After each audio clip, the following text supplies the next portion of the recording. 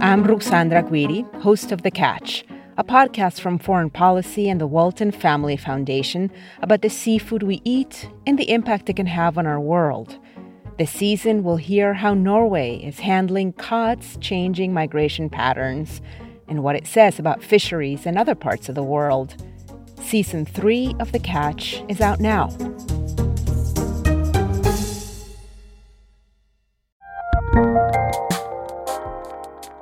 The coronavirus public health emergency officially ends today.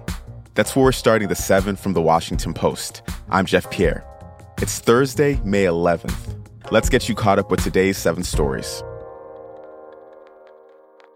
The public health emergency has been in place since early in the pandemic.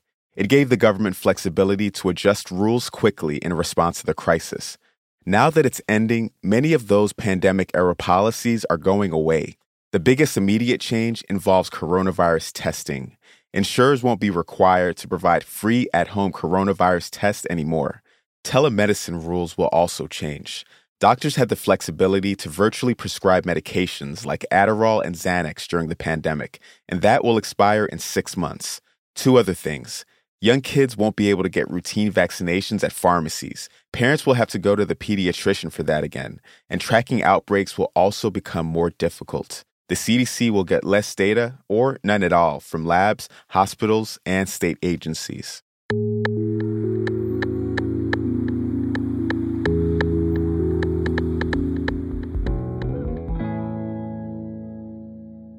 Number 2, a pandemic-era border policy is expiring today, too. The Title 42 policy is also tied to the public health emergency. It let the U.S. turn asylum seekers away instead of allowing them to stay in the U.S. while waiting for a court date. Yesterday, Alejandro Mayorkas, the U.S. Secretary for Homeland Security, spoke about what this means for the border. We are making it very clear that our border is not open, that crossing irregularly is against the law, and that those who are not eligible for relief will be quickly returned. The Biden administration is sending more troops to the border. It introduced an emergency rule this week that'll penalize migrants who cross illegally and don't first seek asylum in a country outside the U.S. It's also expanding enforcement. All of these measures have prompted backlash and criticism from immigration advocates.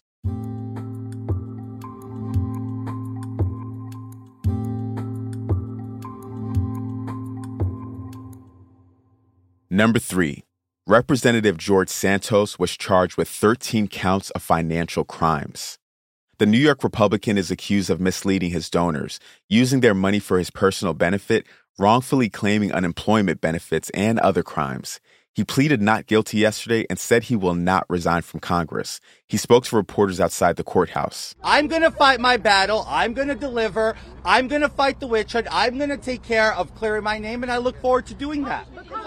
Santos could face up to 20 years in prison if convicted of wire fraud, which is the most serious charge he's facing.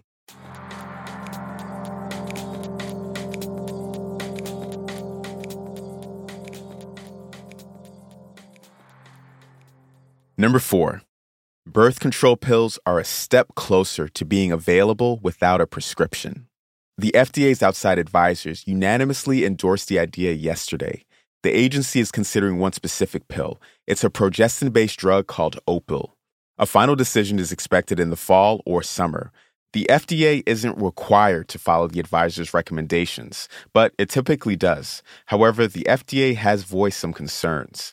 If the agency does approve of Opill for over-the-counter use, other birth control pills could follow.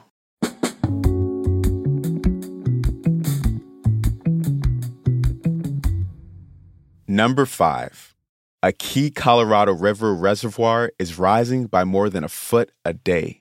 A large snowpack is melting into Lake Powell in Utah and Arizona.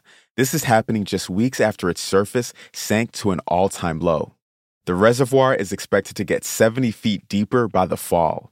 It's offering some relief after a historic drought in the Southwest, but it's not a permanent fix. States will still have to drastically cut their use of water from the Colorado River.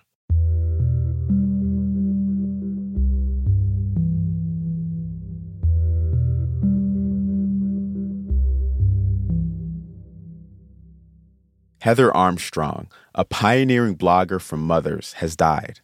That's story number 6. Her boyfriend said that Armstrong died by suicide. She was found at her home in Salt Lake City on Tuesday night. She was 47. Armstrong founded the blog Deuce in 2001.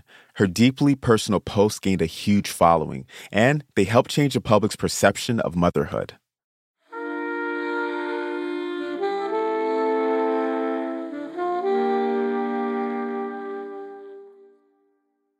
And at number 7, scientists unveiled a more detailed version of our genetic code yesterday.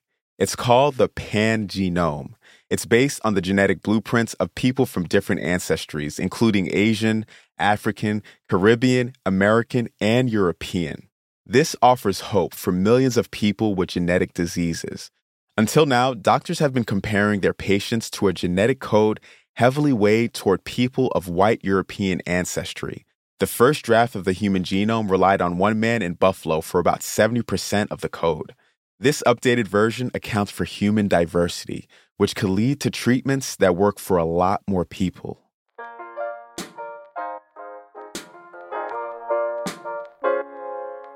You're all caught up for today. But if you want to dive deeper into the COVID news, check out our afternoon podcast, Post Reports.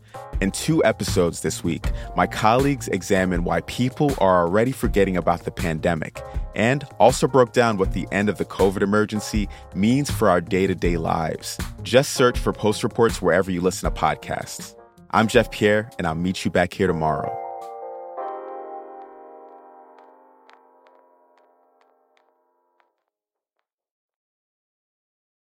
Caesars Sportsbook is the only sportsbook app with Caesars Rewards.